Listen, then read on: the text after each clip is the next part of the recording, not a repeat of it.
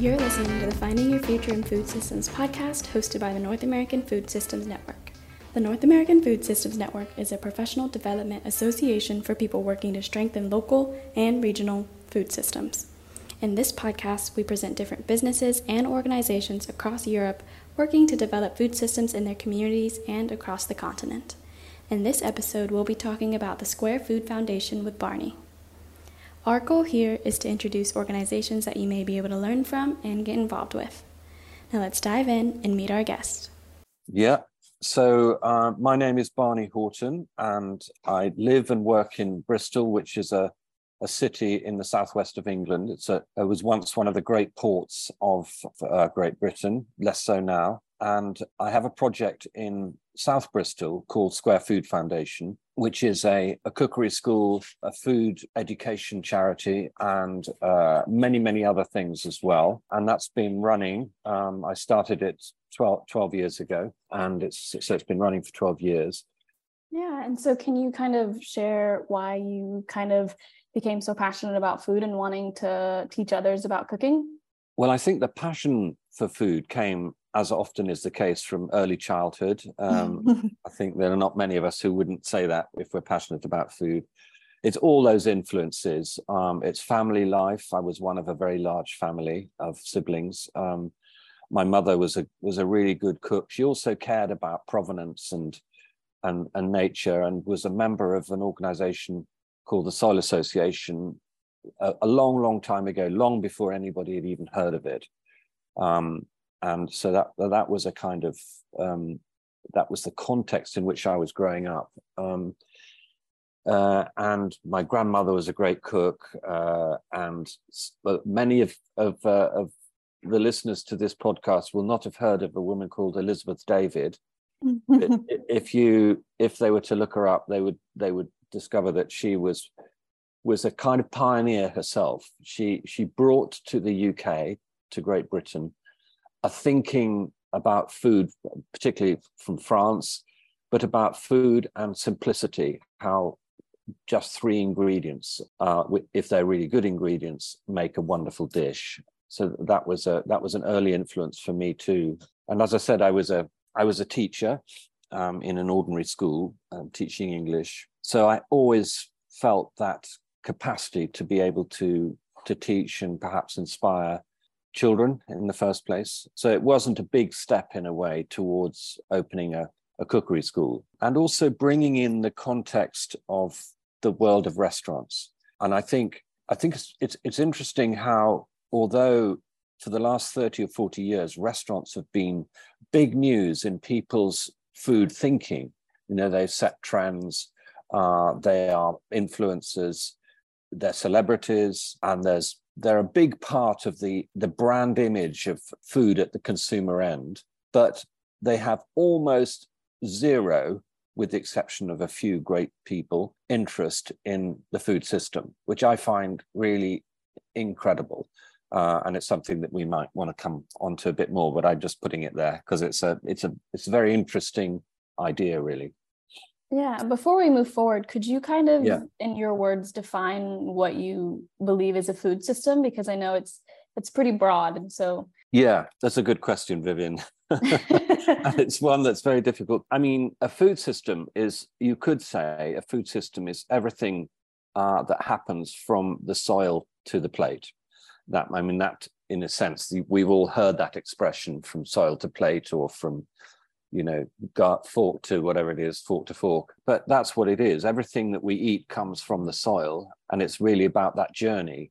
That is a food system. And the food system that we've become accustomed to is the industrialized food system, in which the separation between what happens on the plate, between the eating, the origins of the food, the context, the growing, the methods, the people, transport, and of course 2 other major factors, which are packaging and processing, have all in a way become stages in the evolution of the food system over the last 100 years or so.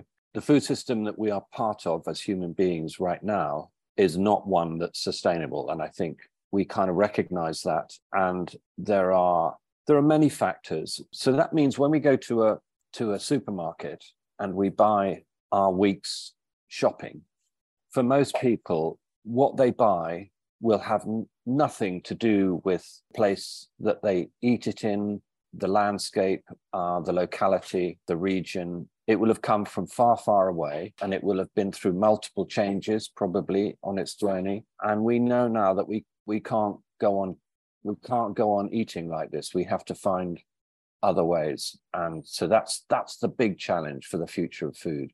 How do we do this? We know the problem, I think, and I'd be happy, Vivian, if I haven't explained enough what I mean by a food system to talk further. But I think we all, even everybody, I think, has, if you asked anybody on the street, what do you think is wrong with the food system, if you were able to explain what it is, and they would be able to say what I'm saying in a way. Yeah. And so what is Square Food Foundation, and how, or what is its role in your local food system? So Square Food Foundation is it's a charity, first of all. So it's a not-for-profit organization, which is at its heart, it's a cookery school. So we have people coming from all walks of life, from people with learning disabilities, primary school children, secondary school children, youngsters who want to become chefs. We have young people and children with Down syndrome and elderly people. So it's a very broad church that we provide the cooking experience for. And it's a really, I would say, it's one of the most exciting and inspiring environments that I think anybody could be part of. It's centered around cooking, sharing, eating together. That's what happens every day in the cookery school, regardless of who it's with. We're a very small team of something like eight people now. We have an event catering wing which generates income. And actually, I'm in the kitchen now where Stuart is making some food for a lunch delivery that we're doing today, and that will raise money for the charity. And it's a really good part of our work. It's a really important part of our work as well. So you mentioned that you have these, it's a cookery school. So kind of what does that look like? Are the people that are coming in, do they come multiple days for workshops, or is it a one-time thing? Could you kind of describe that a bit more? Yeah. So sometimes there are just one-off classes. So somebody might want to come and learn about Spanish cooking. So we'll do a masterclass in Spanish cooking, perhaps. But for the most part, we run programs, and they are, for instance, we have one which is called Back in the Kitchen, and it's for over 65s, people who are over 65, and generally people who are at risk of exclusion from sort of social environments. So it's a way of getting them to have a more sociable life. And that just runs every Monday morning. That's what's going on. One of the cookery teachers, Dan, teaches that class, and he has a really amazing relationship with the whole class. It's very funny, it's very lively, and it's not making great demands on the participants as students. It's just cooking together and having fun and eating some lovely food at the end of it, and often taking food home as well. We've also got a sort of young chefs program that runs for 8 weeks, and it's helping young people who aren't in work or in training or education to get a step up into the hospitality industry. And it might mean that they will go and work in a restaurant or a cafe or a care home or a school. So we're encouraging them to think of that world of hospitality as not just being restaurants, not just being bars and that kind of thing, but a whole range of things. Thinking of the word itself, that's hospitality is the welcome thing is a really important message that we're trying to instill in those students. I think it's worth saying that one of the most interesting programs that we've started to run recently is called the Food Leadership Program. And that's about people who are in a number of different sectors, usually the public sector, like the prison service or the care service or the health service or schools, to develop confidence and skill themselves to be able to teach a cookery class. But more than that, perhaps to work within their organization. It might be a shop, teaching other staff the knowledge that they have gained around what is a food system, why does it matter, what's our relationship with it, what is our responsibility as an individual, and how can we improve our relationship with it and its health and sustainability. So I think that one program that we're running, which we're trying to roll out and have sort of franchise versions of it, is going to be key to scaling up the change towards sustainability. At the moment, as you all know, Vivian, it's a kind of thousands across the world, hundreds of thousands of amazing organizations. We're all beavering away in education, in growing, in cooking, and in all the aspects of the food chain. But we are individual little hubs. We need to grow that capacity, and it's all about capacity building. And food leadership itself enables people who are not necessarily in the food world. They could be in administration, they could be in a law firm that has a canteen, or a law firm that doesn't have a canteen, but where there's an opportunity to educate the partners in a better understanding of the food system. So I think it's a very exciting program, that particular one. Yeah. And so it sounds like you're really trying to make the programs that are available accessible to everyone. How does Square Food keep these, amazing programs accessible to everyone? It's a good question. Are you talking about funding here particularly? Or both. So kind of however you want to touch base on that, of like, is it free for the participant to be involved? And then how are you able to do that? So it's free at the point of contact for everybody. Some programs are commissioned by a body like the National Health Service, a school, or another charity might pay us. But for the most part, for a particular program, we raise money through grants and foundations mostly within Bristol. And actually, that's a really interesting subject on its own, which is how do organizations like Square Food Foundation, how does anybody who's coming into wanting to make a difference to the food system, to the health of people's lives, fund their work? And one thing that we've learned particularly in the last 2 or 3 years, I'm going to say it began before the pandemic, and there's another story, is to do with partnerships, to do with getting together with other organizations, sometimes collaborative funding bids. There's a strength in numbers. Funders like the idea of partnerships because there's collaboration, there's trust, there's a bigger plan, there's potential for greater reach. So I think that's one principle that we've now learnt and take on board. But essentially, our funding is for a project. In other words, we come up with an idea, whether it's work for a program teaching primary school teachers to teach cooking, for instance. That's something that, given the fact there's supposed to be food education in schools, most of the teachers teaching in schools don't, particularly at primary school level, don't themselves have great skills or knowledge. And we have to raise money to do that. So we do it through grants and foundations. Yeah. So what type of things are participants learning in these cooking classes in regards to, cooking and food itself? So if you like, it's all, I'm going to say, you can teach the whole food system around one recipe.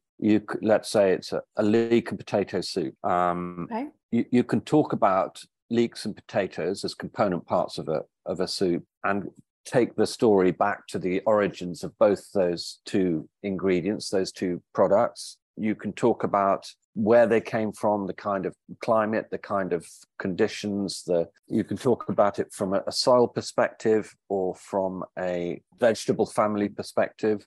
I mean, I think one of the things that we've learned to bring to all our programs is the concept of the story of food, story of one ingredient from the beginning to the end, and how it fits in with the ecosystem, with the bigger, maybe global food landscape, and what its nutrient value is for a consumer. So I think even with small children, that story of food is really exciting. I'll give you an example. So we do with primary schools a thing called the Story of Bread, and it's a week working with the whole school, first of all, in assemblies, in class, with the teachers. So the teachers will teach something maybe about the history of wheat varieties in the region of the west of England, which is where the schools that we work with are. This is Bristol's in the west of England. And of course, the chemistry around how bread is made, what's it made of, what happens when it rises, when the dough rises. And so if you see what I mean, you can, if you think about it, there isn't, you take rice, you could take, what else could you take? Milk. Milk is a good one because it involves animals and it involves cheese. It involves a whole range of products that come from mammalian milk. I learned the other day, by the way, which is quite interesting, that milk is not a liquid. This is what a cheesemaker was telling me. Oh, I did not know that. Did you know that? No. So what would milk be? It's an emulsion. I mean, it's a moot point, but it was an interesting thing for that. And the other thing is that the only milk that can be made into cheese is one that comes from mammals, because of the protein in it. But so, you know, there are a whole range of interesting things just about that one little subject you could talk about forever. So, and I think the more we can bring that message of this world of food, which is the food system, and our place in it, because that's important. We're just another animal on the planet, right. Another being, another species. The more we can see ourselves as being a part of nature in the context of the food system, the greater the possibility that we can take responsibility for what we eat and the food choices that we make. Yeah. And so you mentioned that in these food classes that you cook together and then you share the meal afterwards. What is the kind of value that you see in sharing that meal together afterwards you cooked, instead of, you know, having the meal cooked and then sending them home with the food that they've made? What's the importance of kind of sitting down and eating together? Yeah, I mean, it's a wonderful question to answer, and it's a difficult one as well. I think I would, in a metaphorical sense, I'd use that word chemistry, and that comes through not just the fact that everyone is sharing food that they've cooked together, and hopefully, and it's one of our aims always within a class, is to make sure that the food that ends up on the plate is something delicious itself. We know it's going to be good. It's not going to be, so we'll guide that process. So there we all are sitting round a table in front of food that everybody has had a share in making. So that in itself is really important. It's bringing people together. It's a comfortable, safe, comforting, reassuring space. But also what always happens around food is conversation. The three sort of areas of how we see what happens at a meal is connection, conversation, and I've forgotten the other one. It'll come to me in a minute. Perfect. But no, it's the conversation thing is really important, and often it's people who don't have conversations at home are not used to necessarily articulating their thoughts or their feelings or their ideas, their hopes, their anxieties. It might seem obvious to most people who are listening to this, I would say, that we don't have a problem with chatting, having things to chat about. But I can tell you a lot of the groups that we work with don't have that confidence, that capacity. And so as well as sharing lovely food, people are learning to develop communication skills. It sounds horribly patronizing, and it's not meant to be, but it's really absolutely key to that experience. And we have seen young people, old people, people with learning difficulties develop over a period of the program, 2 to 3 months on, they've changed. They've become more confident and more articulate, and it's good. We're learning too. We learn all the time from that as well. So and you can measure those things. You can measure the changes. We have, obviously, in order to get funding. So if anybody goes on a journey of wanting to start a food education project, evaluation, measuring, assessing, or these rather tedious things that you've got to be able to do to prove that what you're doing is really making a difference. It's part of the game, if you like, of getting funding, and also being confident yourself as an organization that you are making a difference, and you can see it in the, if you like, the statistics. Yeah. So kind of going on off of what you said, you've been open for, a few years or a lot of years now. What's kind of Square Foods' role in the community, and how have you seen the community change since Square Foods' kind of existence? It's very interesting. So that I mentioned earlier that we're in a city in the southwest of England, and we're in the south, on the south side of the river of that city. And the south side historically has been the poor side. Most of it was, up until before the Second World War, was big industry. It was tobacco, actually, for one thing, but it was also steel and other industries. And then all that ceased. All the communities, they were designated slums. They weren't necessarily, were just raised, so that suddenly all the communities of South Bristol were moved into what became estates, council estates. And there is in that history quite a significant impact on the communities themselves. We wouldn't do that now. People understand better, local governments understand better that you can't uproot people in that way. But it's a pattern that has been followed, developed in almost all major Western industrial cities. That's what's happened over the last 50, 60, 70 years. And so the communities that we're working with, I should say, in South Bristol tend to be in the sort of education, health, employment, and all other indices. They score quite low. So as a demographic, it's the least educated, the least successful in terms of employment, and there are big health issues as well. So we started 12 years ago as a middle class, on a mission organization, if you like, which was just me and one other person, by the way, then. Strong team. moving into an old school canteen, which is where we were, to start a cookery school and a big food education project. The question I asked myself is, what right do I have to come into this community and start preaching to people about, not that I wanted to preach necessarily, but I really asked myself that question. What place did I have? But what we know better now is that you've got to start somewhere, and it's going to take time. And you start just by offering something really simple, just a connection. Come and see what we're doing. And it's about building trust, and it takes time. And really, you could say, when the pandemic hit, that was the measure of what had developed. It showed what had developed between us and the community. And it was great that it had. By that time, we were really part of what was going on in Knowle West, which is the little bit of the city that we occupy. And we knew people. We knew all the different organizations. We knew the estates. We knew the schools. So we had an understanding of what made people tick, and being able to sort of identify that sort of regional, local map of people was really important. Yeah. So for our listeners, if someone is interested in food education in the way that Square Food is doing it, what's kind of your advice and suggestion on how one may kind of get involved with that type of work, and even with Square Food? So do I understand what if people want to come and visit Square Food or contact Square Food?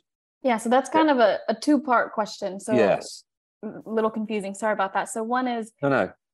Specifically to Square Food, if someone is interested in kind of getting involved, how can they get involved? How can they help and support you in the work that you're doing? And kind of the other side of that question is, if they're unable to be with you in person exactly, like how else can they be doing work to kind of help your mission of wanting to spread more awareness around food education? How can someone get involved in that kind of space if they're kind of just starting off in their career? Yes, no, I get the question. Well, in answer to the first part of your question, I would say that just get in touch with me in the first place. Make, and then we can have we can have an email exchange or whatever it might be, and see what comes of that. I can tell you one thing, which is that knowing that this conversation I'm having with you in itself, Vivian, is consequential and an important and valuable for Square Food Foundation. And not just for Square Food Foundation itself, but the concept of it, that people, your listeners, know that this is something that's going on in Bristol, in the UK, because they're going to be listening to this because they're interested in changing things. So that's really valuable for us. But I would say, if you're starting out, start local, start really local, and almost like a prerequisite. And I think most people would know that. So if you wanted to start like a cooking club, which is a really good beginning to any food education venture, any systems change mission, just a cooking club where it can happen in your own kitchen. It can happen as long as you've got some skills yourself, then, I mean, cooking skills, and you can, you enjoy people's companionship or, being with other people, then you can start a cooking club,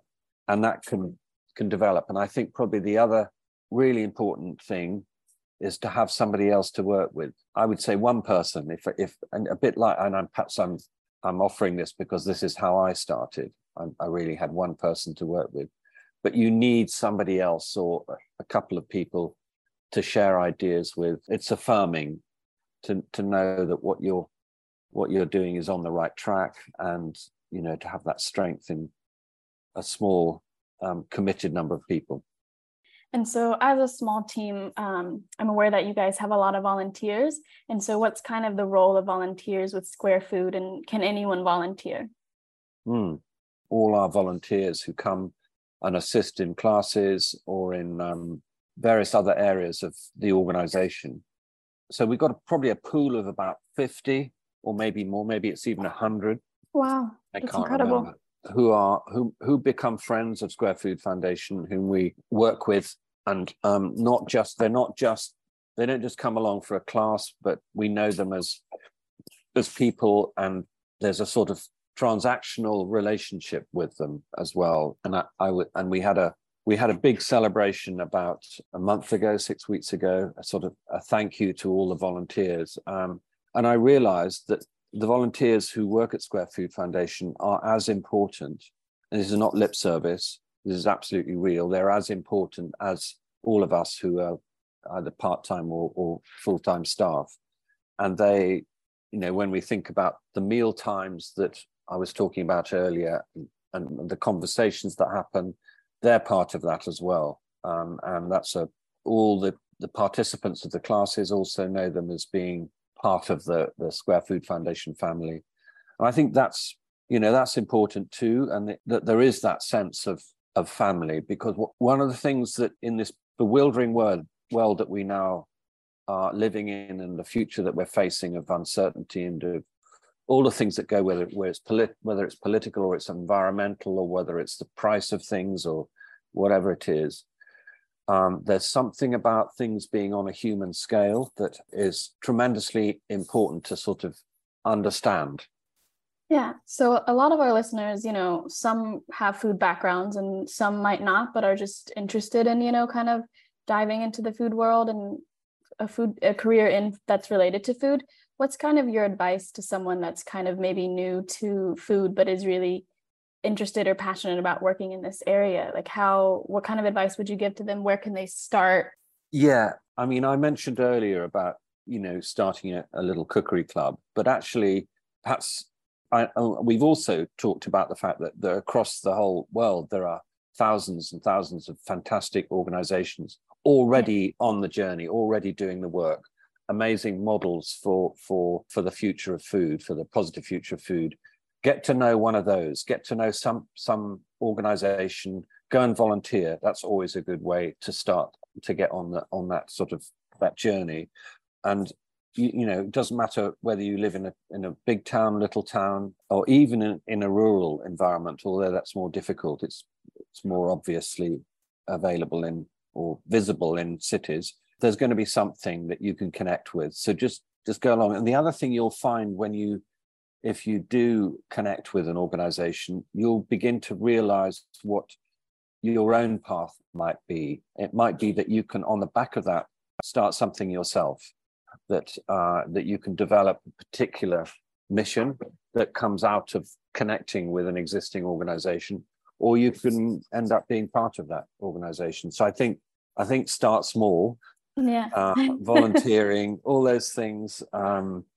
It's I mean, I don't think we've ever been in a time in human history where we're almost on the cusp of some really exciting changes in how we perceive what we're doing on this planet.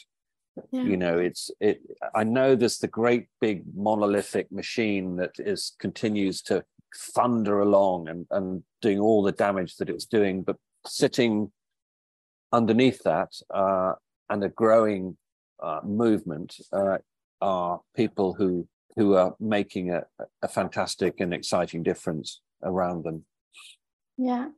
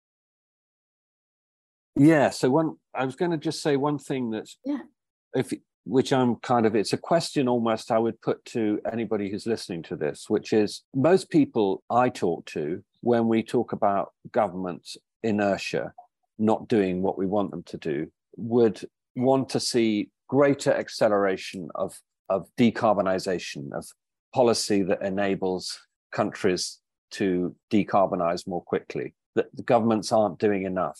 That's what we all say.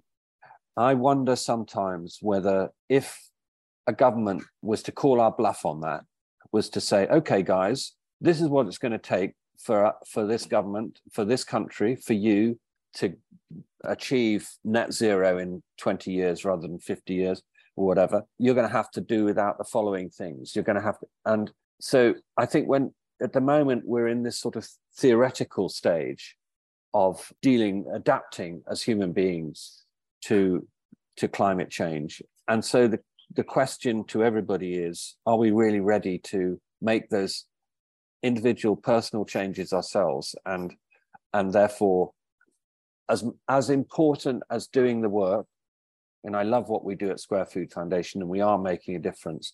We've all got to, including, don't exclude myself, find ways of reducing our own impact, our own carbon footprint, and working more with nature and with leading simpler lives and maybe being happier as well. I don't know.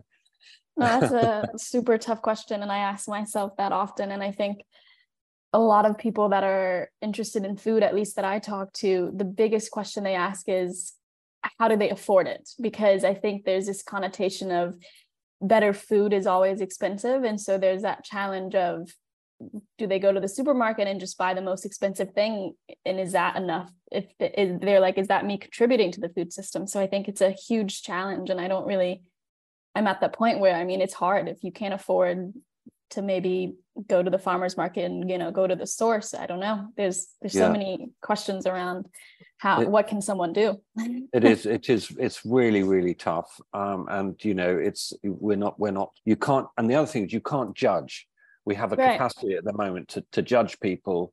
We're entering into that sort of era of indignation and self-righteousness and judgment and everything else. We need to step aside from that and just do what we can ourselves. And what you just said, Vivian, is true for all of us. We're all juggling these questions. As long as we're asking ourselves the questions, that's a good thing, I think. Yeah. I agree. We gotta be kinder to everyone around us and ourselves. Yes, absolutely. Yeah. And so one final question should be very easy, is, to our listeners that want to learn more about you and Square Food, where do they go? How do they learn more? Come on to the Square Food Foundation website. We would so welcome, any of your listeners would be hugely welcome to come and have a look at what we're doing. Like all websites that belong to charities that don't have much money, it's a little bit amateurish, but it does give a lovely picture of who we are and what we do. But get in touch as well. Yeah, we would welcome connection with anybody from the wider global food systems future community. Well, that is our episode. Thank you so much for listening to the Finding Your Future in Food Systems podcast, and thank you so much, Barney, for sharing more information about your foundation. Be sure to check their website out and get in touch with them if you're interested in volunteering. And you can find us at foodsystemsnetwork.org, where you can find all of our other social channels. If you're interested in being featured on the podcast or know an organization that would be, please feel free to email us at kim@foodsystemsnetwork.org. And we'd like to give a special thank you to the composer of our intro and outro music, Bo Vincent. Thanks again for listening, and see you next time. Cheers, Vivian.